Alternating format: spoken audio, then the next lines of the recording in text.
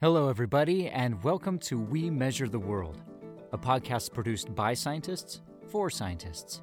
My gut is telling me that this is where we're going to see the best bang for our buck in terms of return on investment for improving carbon in our soils. It's going to be in the Western United States. We're going to see drastic improvements. And I'll tell you from some of my experiences with other soil health projects that if you do things, quote, right, you might see a change in less than 5 years. In fact, we had a project over on the western slope of Colorado where we saw changes in 3 years in terms of organic carbon accumulation in the soil surface. In 3 years. That's a small taste of what we have in store for you today. We Measure the World explores interesting environmental research trends, how scientists are solving research issues, and what tools are helping them better understand measurements across the entire soil-plant atmosphere continuum. Today's guests are Steve Blecker and Jim Ippolito. Steve Blecker is a research soil scientist with the Ag Experiment Station at Colorado State University. He obtained his bachelor's at Penn State University and graduate degrees in pathology at Colorado State University. His research focuses on sustainable agriculture, soil health, and rangeland restoration. Steve is actively involved in collaborative projects with the farming community and contributes to the advancement of sustainable and resilient agricultural practices. Jim Ippolito is currently a professor in the School of Environment and Natural Resources at Ohio State University. He obtained his bachelor's in agronomy from the University of Delaware and his graduate degrees in soil chemistry, fertility, and quality from Colorado State University. Jim is an expert in and teaches soil fertility and soil health principles and practices. He is actively involved in research, teaching, and extension activities, working to improve soil health and fertility for the benefit of farmers, land managers, and the environment. And today they're here to talk about their research into agroecosystem management, soil health, and ecosystem sustainability and resiliency.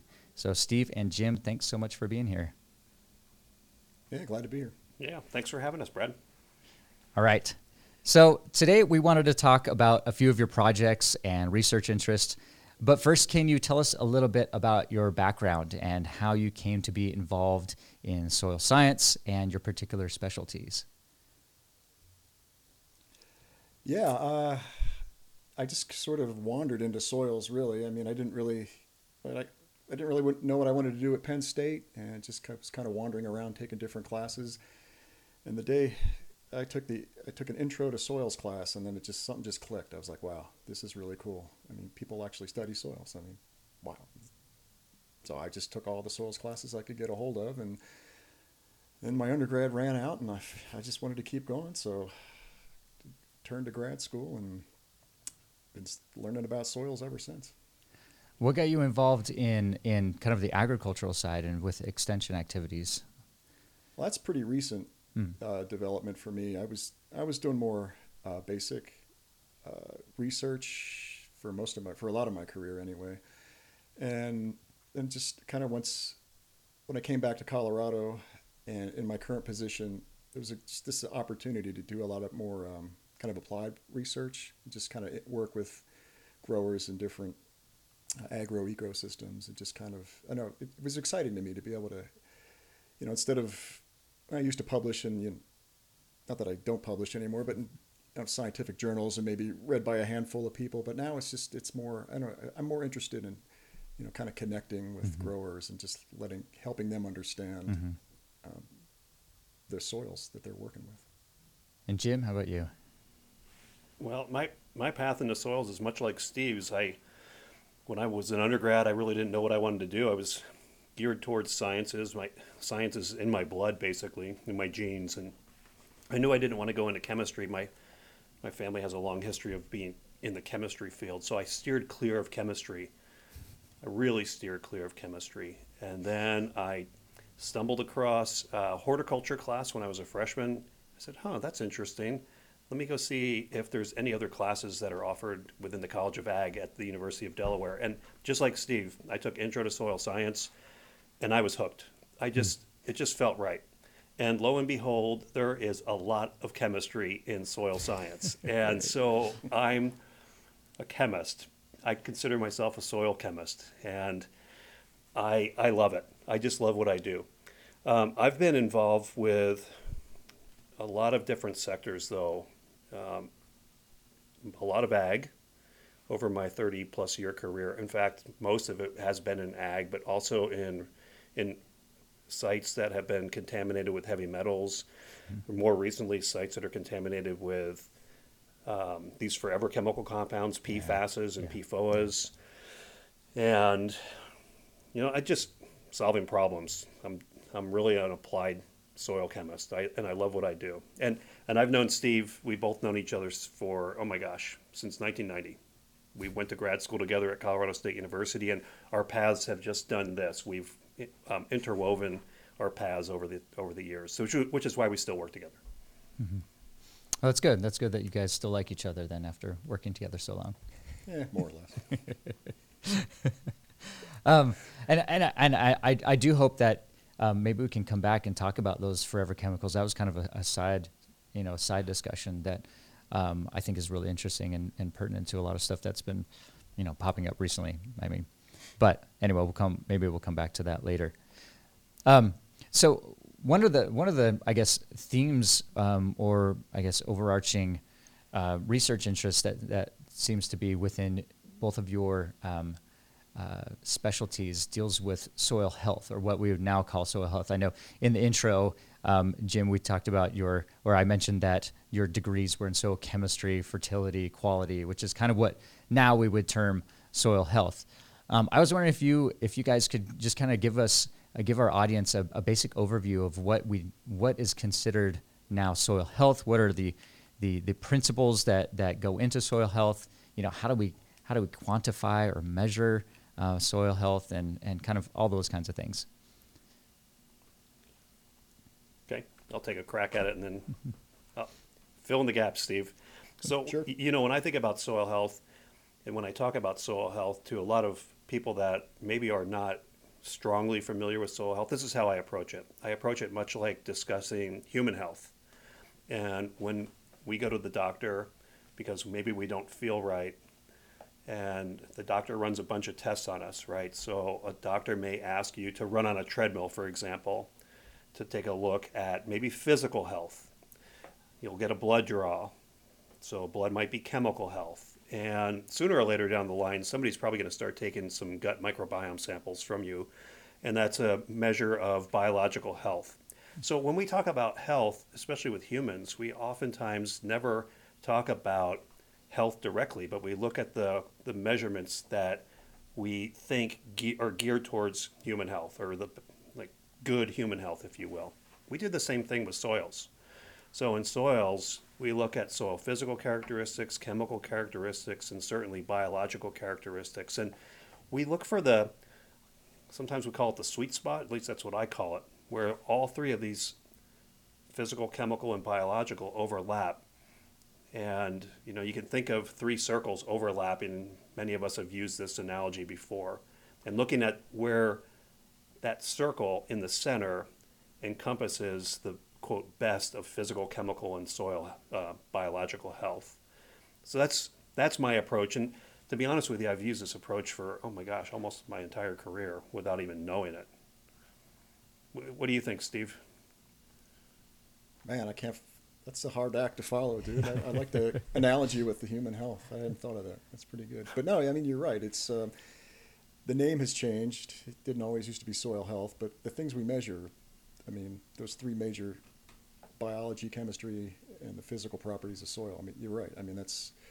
It's how they interact to determine, how, healthy your soil is going to be for, what the end use is. In our case, a lot of it's agriculture. So how do these different properties interact?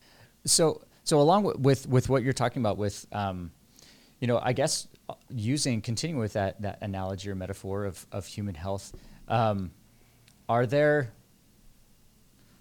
I guess there's two questions that I have here, and maybe they're kind of overlapping here, but when we're dealing with human health, we will check our pulse to see if we're still alive, right? That's kind of a very basic overview of how you're doing, right? If you're healthy, you're alive. But like you said, there's other aspects as well.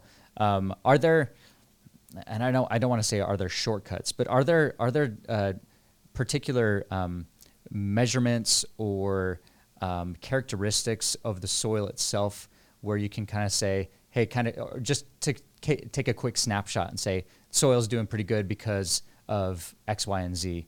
Or is it something where you really do have to dig in to each of those physical, biological, and chemical characteristics to really say how healthy that soil is? Yeah, that's a great question.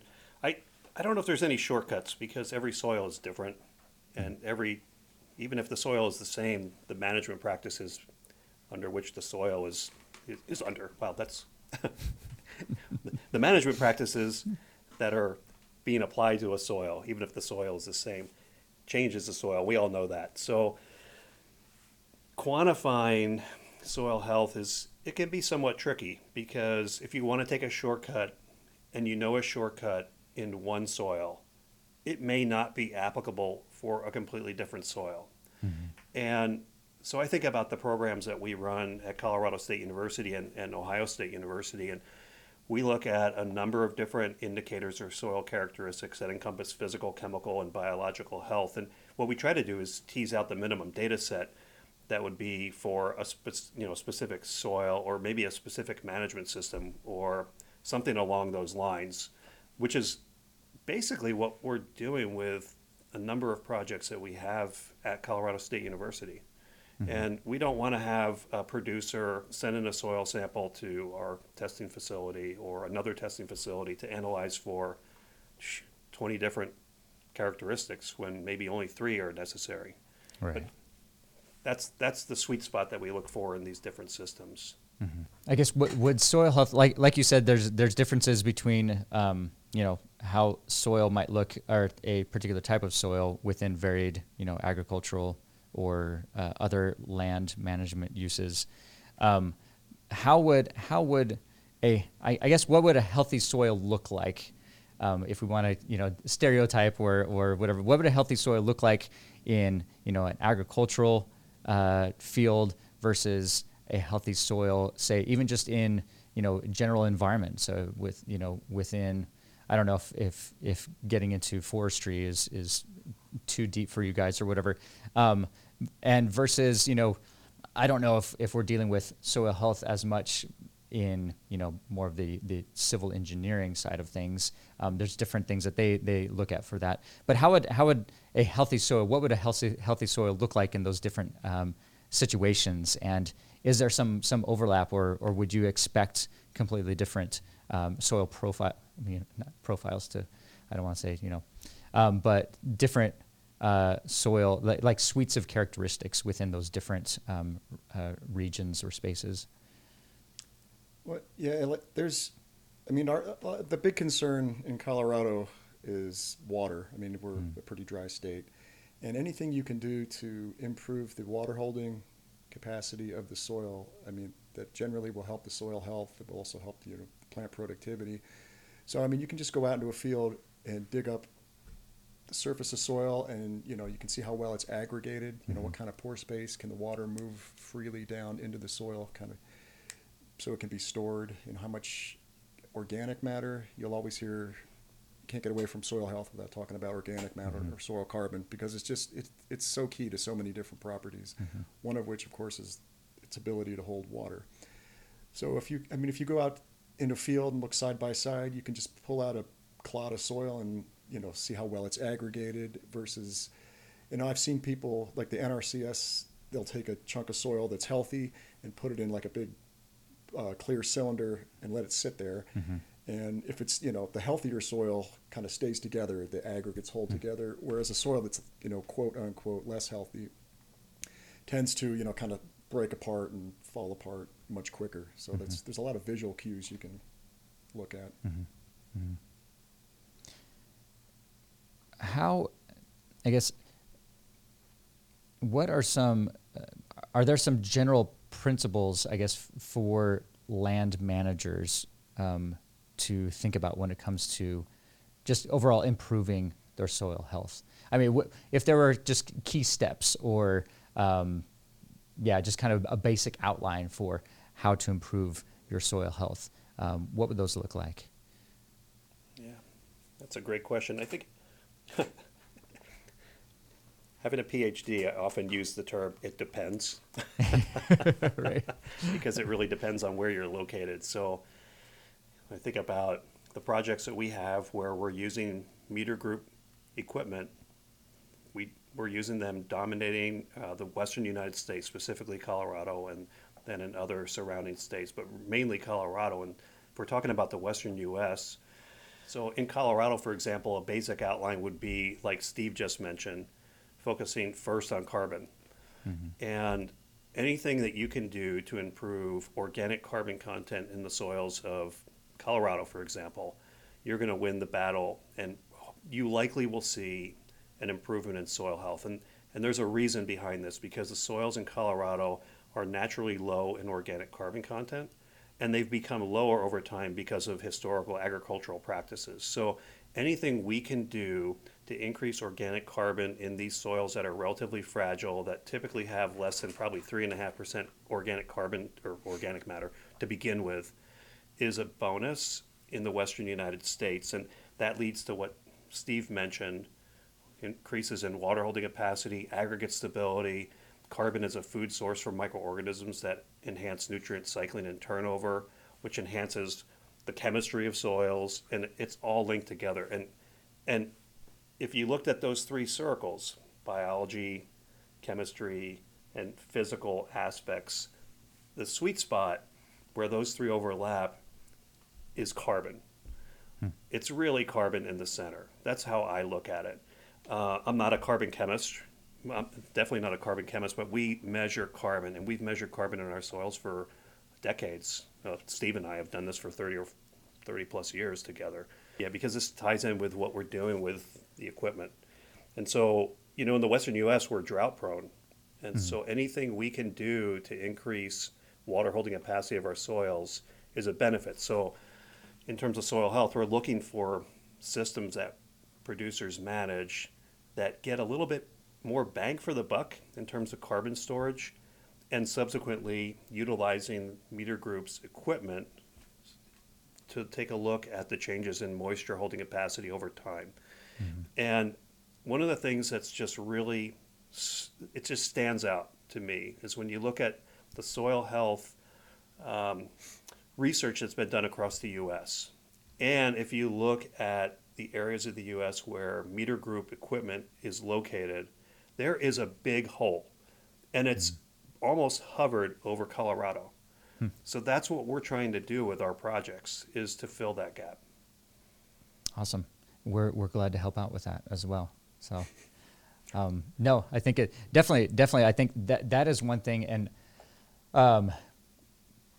because we see this in lots of different in varied applications, whether you're talking about soil moisture or other soil characteristics, but also we have that with weather monitoring or whatever sorts of systems. We have a lot of these regional mesonets that are going up throughout the United States and elsewhere. But creating, we've also had people on our podcast talking about creating networks of soil moisture data and soil moisture, water potential, soil water potential, those kinds of matrix potential, that kind of stuff. So definitely, being able to connect.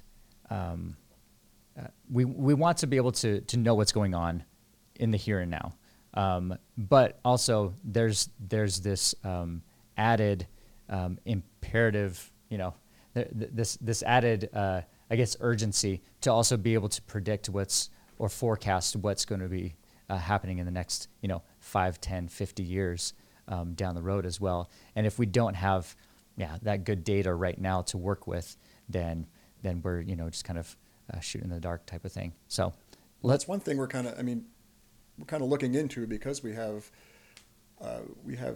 meter sensors scattered over a pretty large chunk of the state in all kinds of different agroecosystems, irrigated, non-irrigated, rangeland.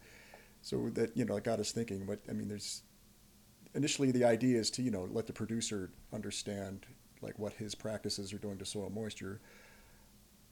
But also at the same time, we have, as you mentioned, we're kind of just inadvertently, I guess, building this network of soil moisture monitoring stations across the state.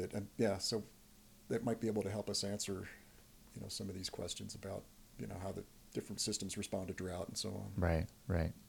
And I want to come back to this too, in particular, in talking with you about your main research project, because there's a lot that we want to know and understand about the instrumentation, but also about just the challenges in creating, like you said, inadvertently or on purpose, creating these networks and being able to say, okay, what are the challenges in having all sorts of instrumentation just all over the place about insulation and connecting them all, and not to mention collecting the data as well as analyzing it, and we're dealing with getting into big data issues and all that kind of stuff. And so there's a lot of interesting questions that we can talk about here in a second with that. I want to let's switch gears, and we did have some folks here that wanted to know more about there in Colorado, the STAR program there in conjunction with the Department of Agriculture there in Colorado. Can you tell us a little bit about that program and what it's all about?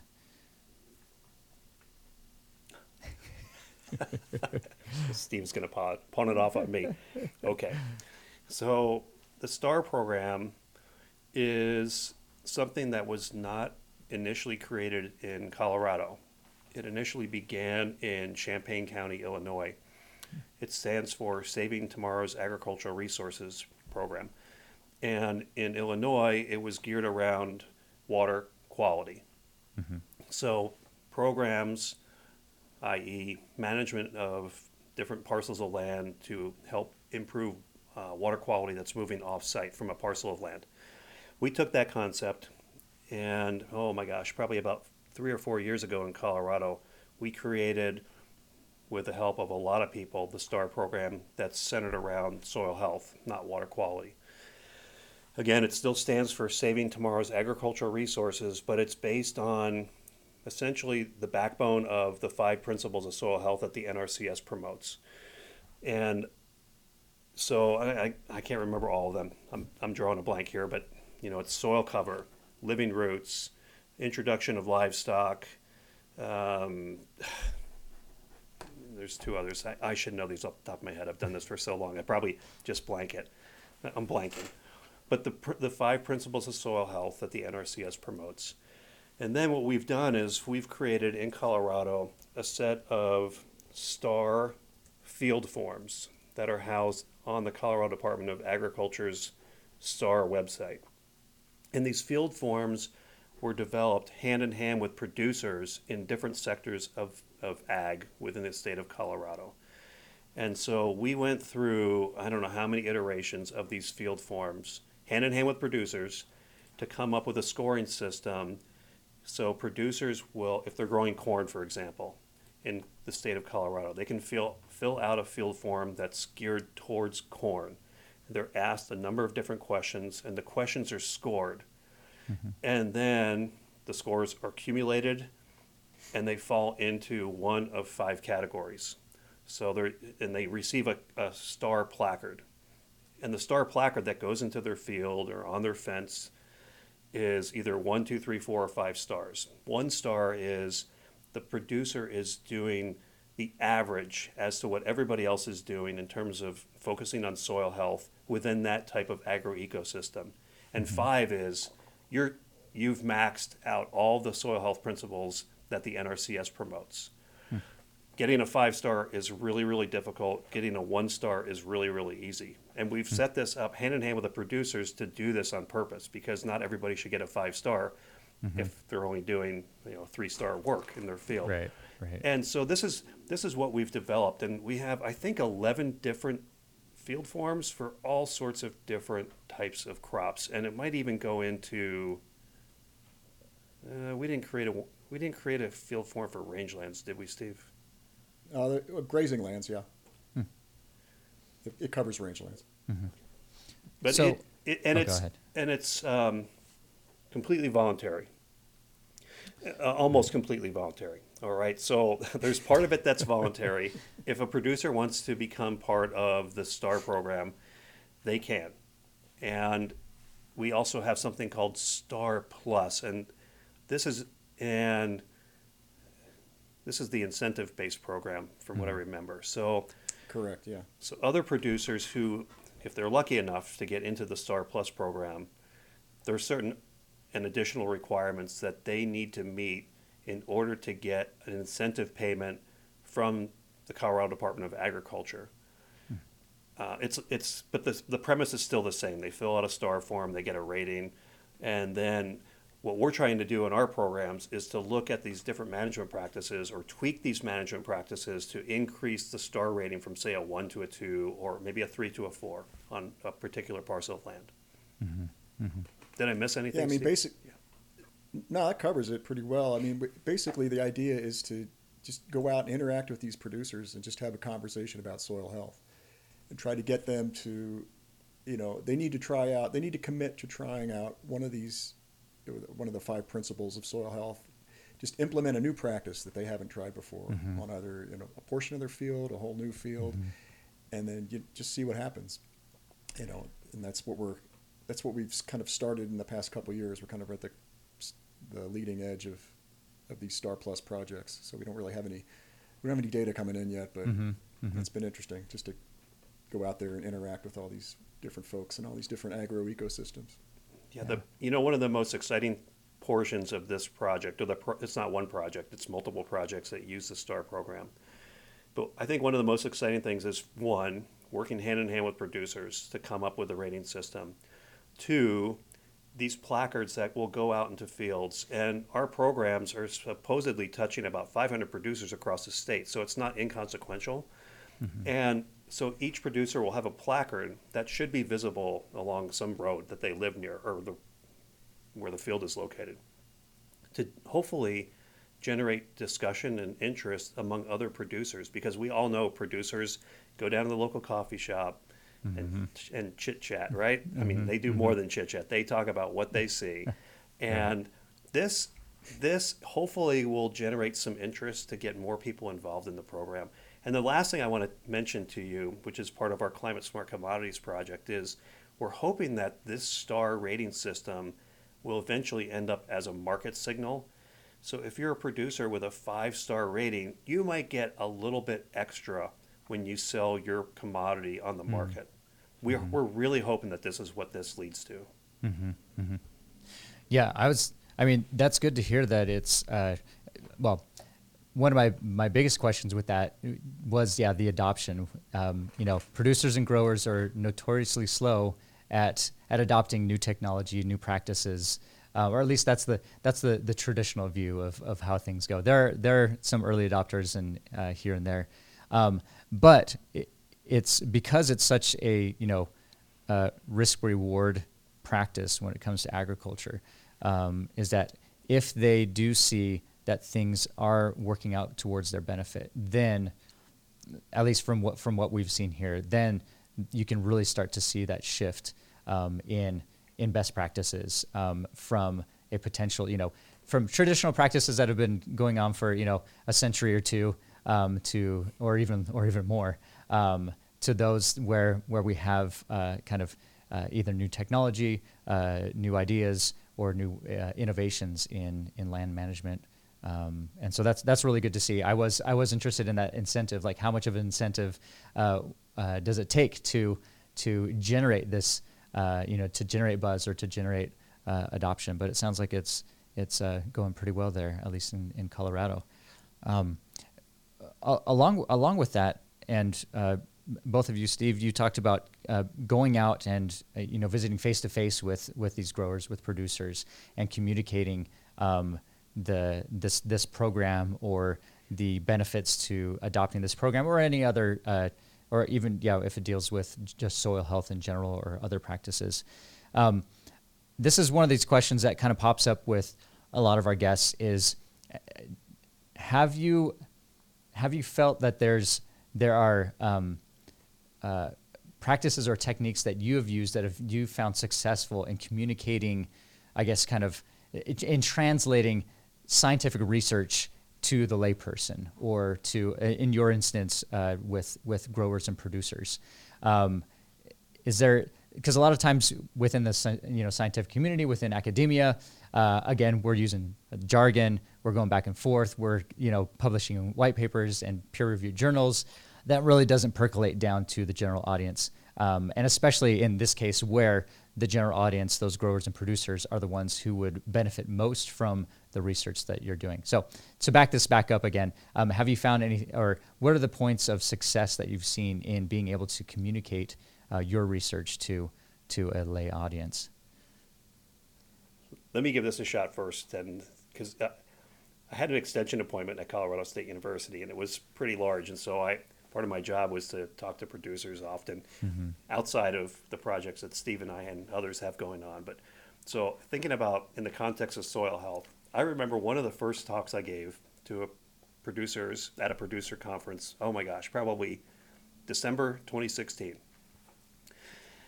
And I got a lot of eye rolls when I was talking about soil health, because there was probably over 100 producers in this room out in Fort Morgan, Colorado.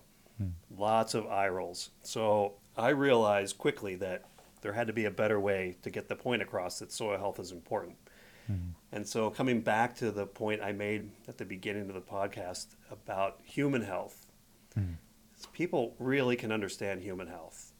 And maybe they can't wrap their heads around soil health. But when you make that analogy and the comparison, it is very simple for people to see where we're coming from in terms of soil health. And that's worked really, really well for me for the last probably 4 years. I don't know, have you run into those issues, Steve? I generally, I'll kind of take this a little different direction. We rely heavily on our CSU extension program in the state, and they tend to have experts, agronomy type experts in different parts of the state that have experience in different agroecosystems.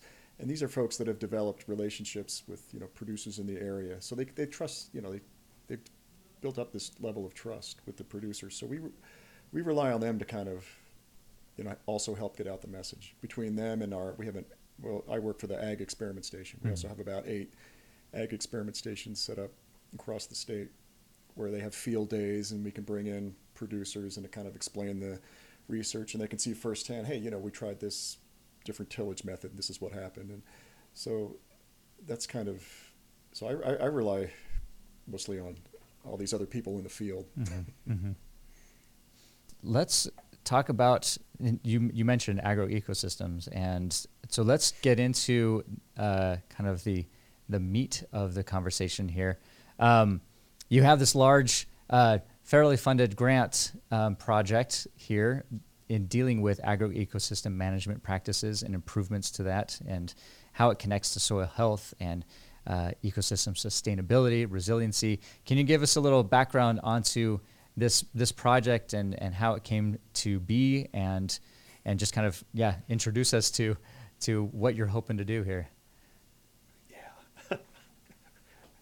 We got lucky.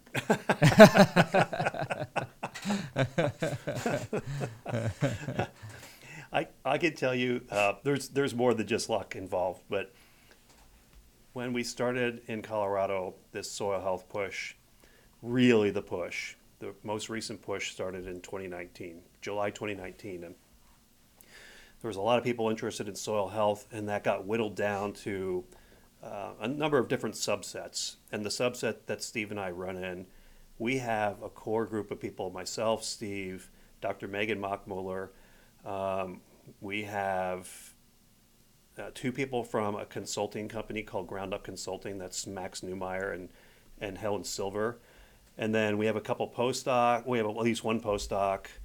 But the core that I just mentioned, we work really, really well together. And some people in our group have strengths and weaknesses, just like everybody else. And I think we have a pretty good handle on who has the strengths and who has weaknesses in different sectors. And when I think about being successful, Steve and I and Megan Mockmuller, we have the science down. No doubt about it. we're really good at what we do in terms of science. I don't want to sound like I'm arrogant or anything, but we've done this for a long time. So I think we're really good at what we do. One of the things I think scientists sometimes struggle with is being creative in terms of writing, right? I mean, it just happens. So we have Max and Helen that are creative wizards, and they can put together a proposal that is just really good looking. And we've been very successful. So we do the science, we write the science, and then they write the other portion that makes it look sexy, to be honest with you. And we have been so successful. I think we're running off of, I don't know, a total of 30 million, 34 million. I can't remember. I've lost track of the number. We have this Climate Smart Commodities grant that totals something like 25 million. It's not all coming to Colorado State University because it's split among different entities, but it's 25 million. And we had another one, Federal Conservation Innovation Grant, that was, I think, 3.4 million, and then a few others. And they've built upon one another to the point where we've landed this Climate Smart Commodities grant. And we're looking to the future to keep doing what we're doing now, just on, either in Colorado or outside of Colorado.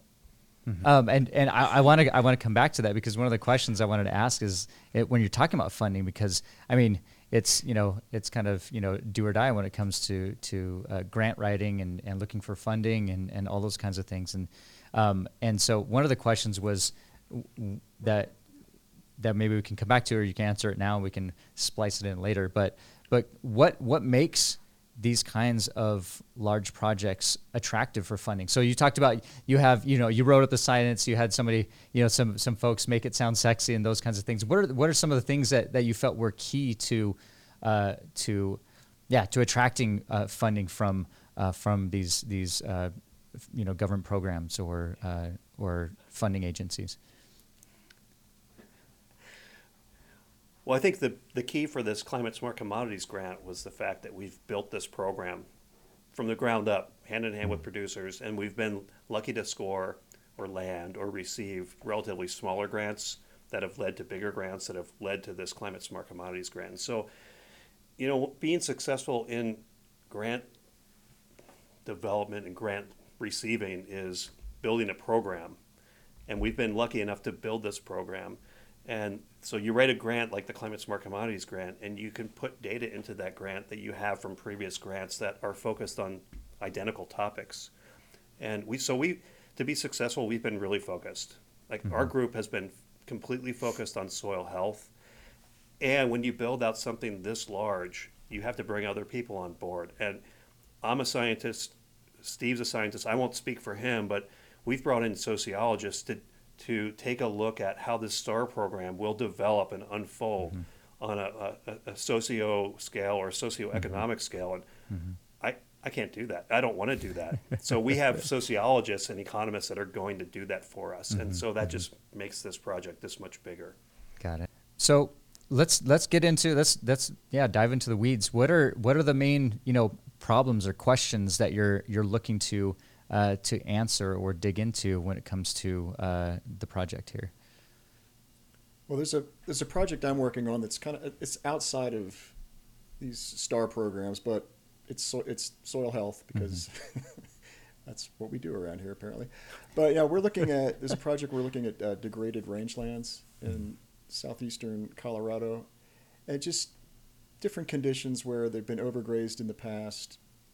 And there's a trend, I won't go into a lot of detail, but the municipalities, as water becomes more and more scarce and more expensive, there's lands that are bought up that used to be irrigated, but then they're just allowed to kind of return to a dryland state because the cities want to use the water for something else, like municipalities. So then, you're left with the task of, so what do we do to these lands that are no longer being irrigated? And, how do we kind of improve them? Do we incorporate grazing, or what kind of amendments can we add? So it's been an interesting challenge, but we've been going out working with these ranchers. It's been kind of almost a bottom-up approach.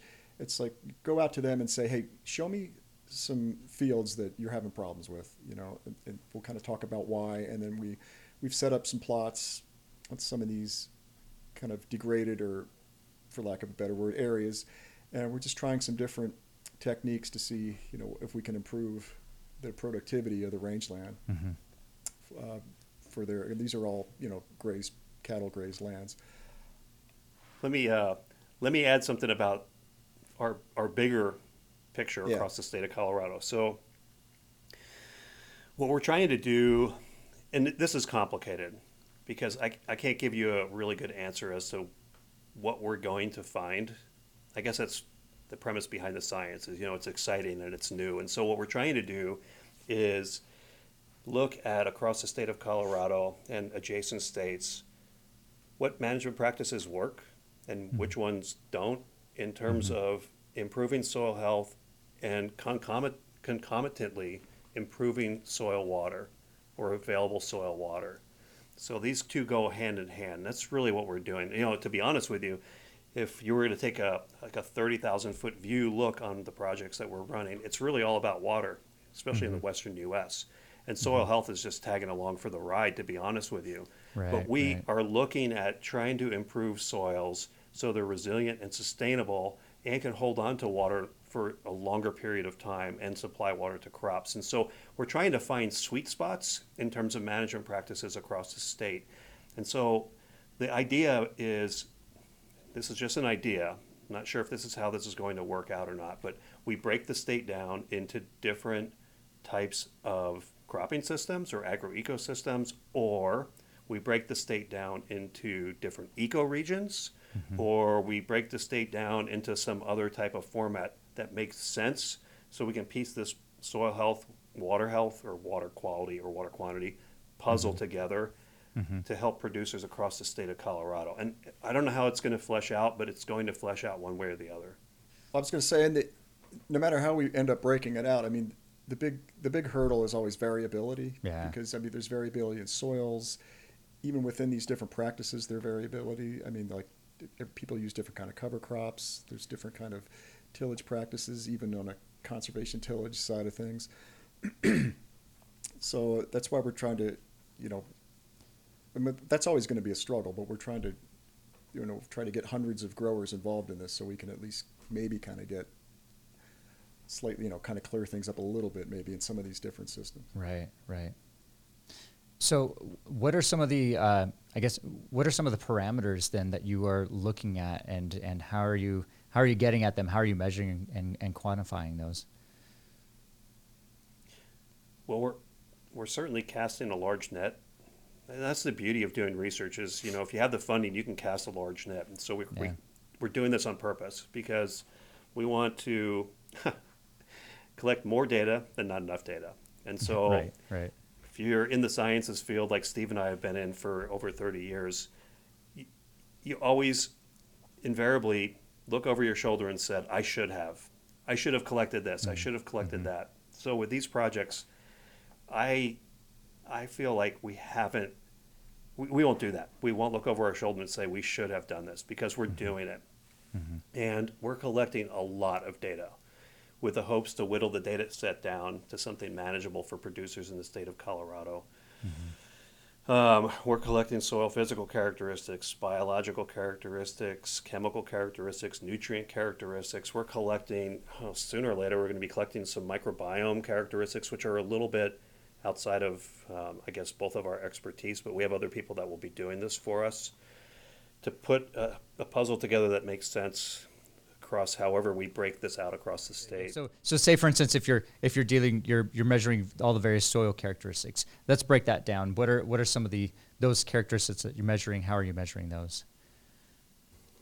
Yeah, well, there's things like aggregate stability.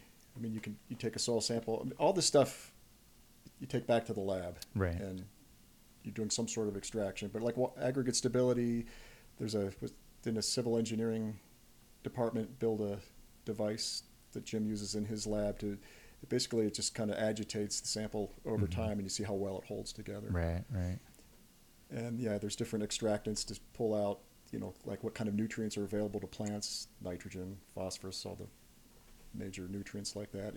And micronutrients as well. Right.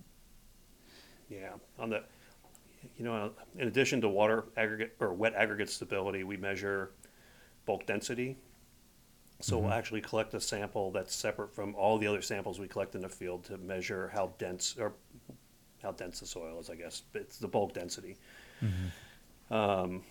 We collect soils in terms of biological, we're looking at currently, organic carbon is at the center. And then we look at microbial biomass carbon. We look at something called beta glucosidase activity, which is a measurement. It's an enzyme assay for how easily microorganisms can degrade cellulosic material in soil. So like some of the basic or relatively easy materials to decompose. We look at something called, and Steve alluded to this, we look at potentially mineralizable nitrogen. So how much nitrogen is present in an organic form that could be mineralized over a certain period of time. And we've looked at other assays in the past, some enzyme assays, but I think at least the climate smart commodities, we might be doing some microbiome type assays where we're looking at structure and function of microorganisms within the systems. And then, of course, we're looking at pH and electrical conductivity and, like Steve mentioned, nutrient concentrations, both macro and micronutrients. And there's probably some other things. Water holding capacity in the lab on like pressure plates. We're supposedly doing that as well. It's a big list, yeah.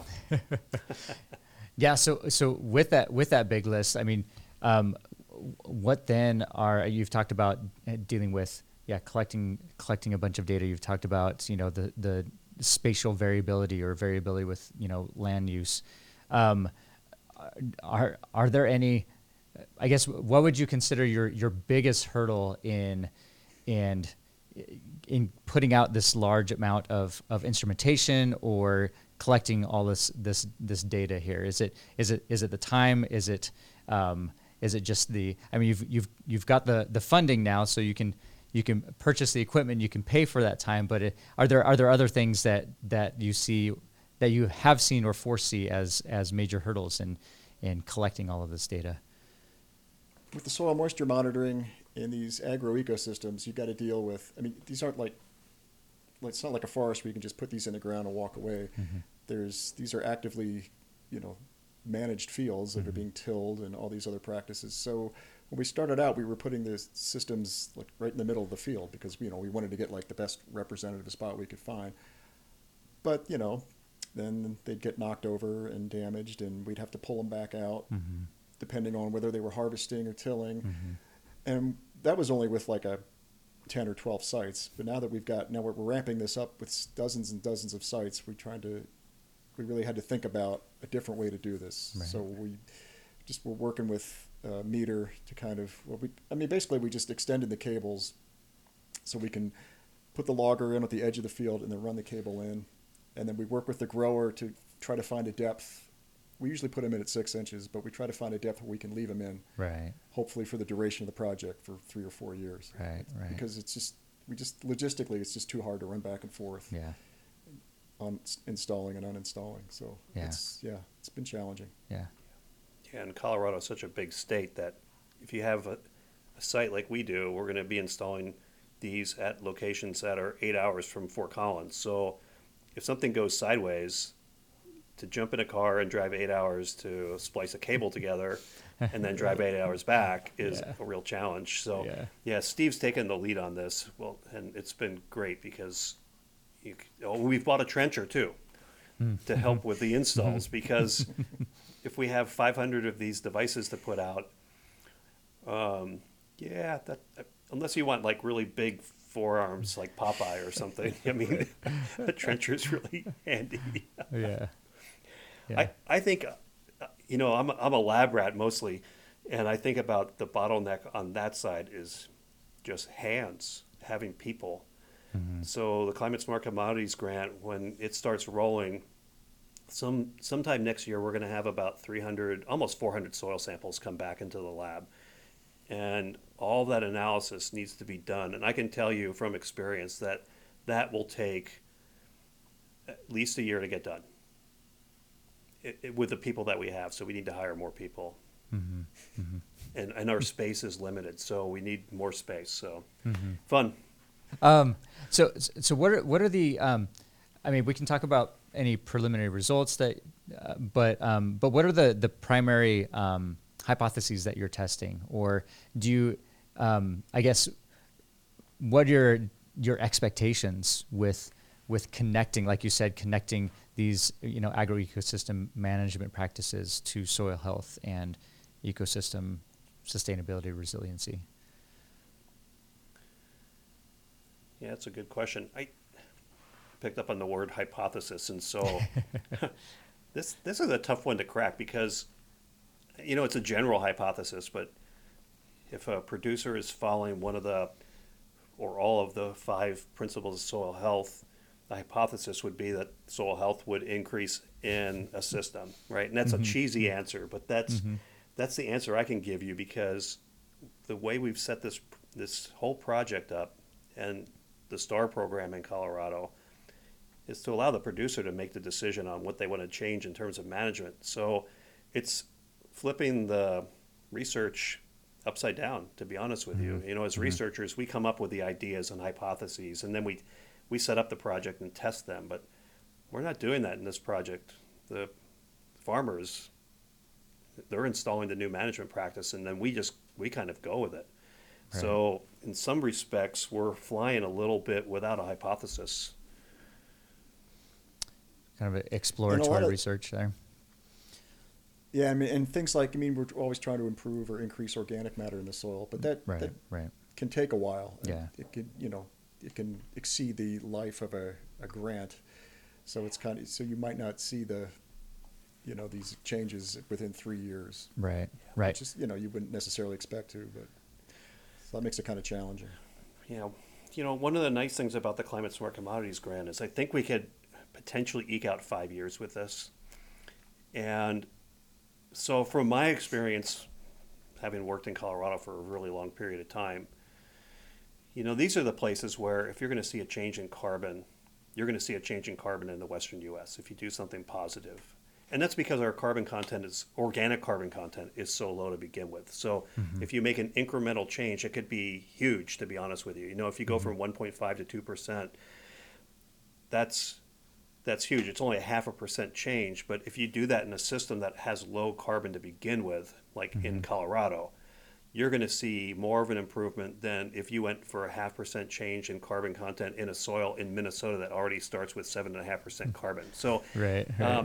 This is where my gut is telling me that this is where we're going to see the best bang for our buck in terms of return on investment for improving carbon in our soils. It's going to be in the Western United States. We're going to see drastic improvements. And I'll tell you from some of my experiences with other soil health projects that if you do things, quote, right, you might see a change in less than 5 years. In fact, we had a project over on the western slope of Colorado where we saw changes in 3 years in terms of organic carbon accumulation in the soil surface. In 3 years. Have you had any issues or challenges in collaborating with I guess again the idea of the collaboration between growers and academics within this project itself? We talked about communication with them. Is this something? Well, let me back this up. Are these, when you're going out and installing or measuring, the assumption is that you're working with growers and not just on experimental fields. Is that correct? Yeah, we have a huge. Most of these are their fields. Right. They used to grow what they're growing, and we utilize. We didn't really bring up the. We have a series of conservation districts throughout the state of Colorado, and other entities like that, but it's kind of up to them. They apply to the Department of Ag and say, hey, we think we can bring on 10 producers in our conservation district. Right. So we rely on these guys to, who already have these relationships with the growers and built this trust. So, it makes a big difference. And they, and again, the producers don't have to, it's all voluntary. So. Right. And Jim, you talked about the, potentially increasing carbon by, there in the semi-arid West. by 0.5% would be huge. But do you see other potential impacts of projects like these, if this project or projects like these on agriculture, and I guess kind of the implications for Colorado, the region, and maybe potentially the world at large? Well, I do, and when you ask a question like that, I come immediately back to the STAR program. And so I recently moved from Colorado State University to Ohio State University, and I'm trying to instill the STAR program within some proposals that we're writing currently to expand this idea of using STAR to quantify soil health, not only in Colorado, but then, of course, the Western U.S. with this Climate Smart Commodities grant, but bringing that concept to the Midwest. Mm-hmm. And so there's some real opportunities. And we, in Colorado, did, I think, a really good job developing that program to the point where, it can't, I don't think, be lifted directly out of Colorado, but you could take that and then tweak the content in the STAR program to a particular state or region across the United States and probably the globe, to be honest with you. Mm-hmm. I think that's the benefit of what we've done in the state of Colorado. And I would just add that, the one thing we haven't talked about is erosion. Mm-hmm. All these practices help keep the soil in place. Mm-hmm. You can't have soil health without soil. So right. If you're keeping litter on the surface, if you're, all these different practices, cover crops, having that living root in there, just kind of anchoring the soil, keeping it around, things mm-hmm. that, didn't happen back in the Dust Bowl days. So. Yeah, that's true. Yeah.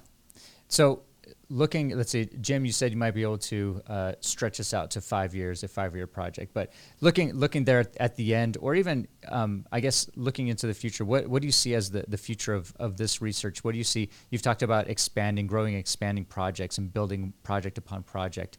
And what do you see as the future of this research project as it moves forward?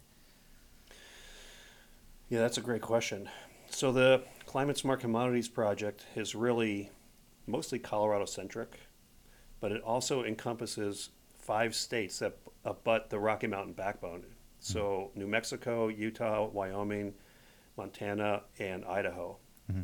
All of the land-grant institutions within those 5 states and Colorado State University are working on this project. So the concept is we've built a really strong program focused on soil health in the STAR program in Colorado, and we want to send feelers out to mm-hmm. these adjacent states to see if something like this would work in those states. And to be honest with you, Max Newmeyer and Helen Silver have already held discussions with the state of Wyoming, mm-hmm. and they're putting together a soil health program much like in Colorado.